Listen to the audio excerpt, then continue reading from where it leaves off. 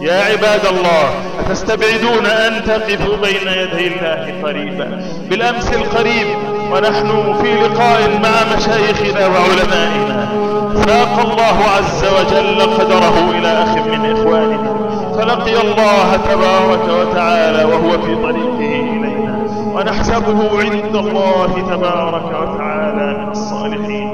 عبد نحسبه والله حسيبه كان في طريقه إلى الله تبارك وتعالى، ومن يخرج من بيته مهاجرا إلى الله ورسوله ثم يدركه الموت فقد وقع أجره على الله.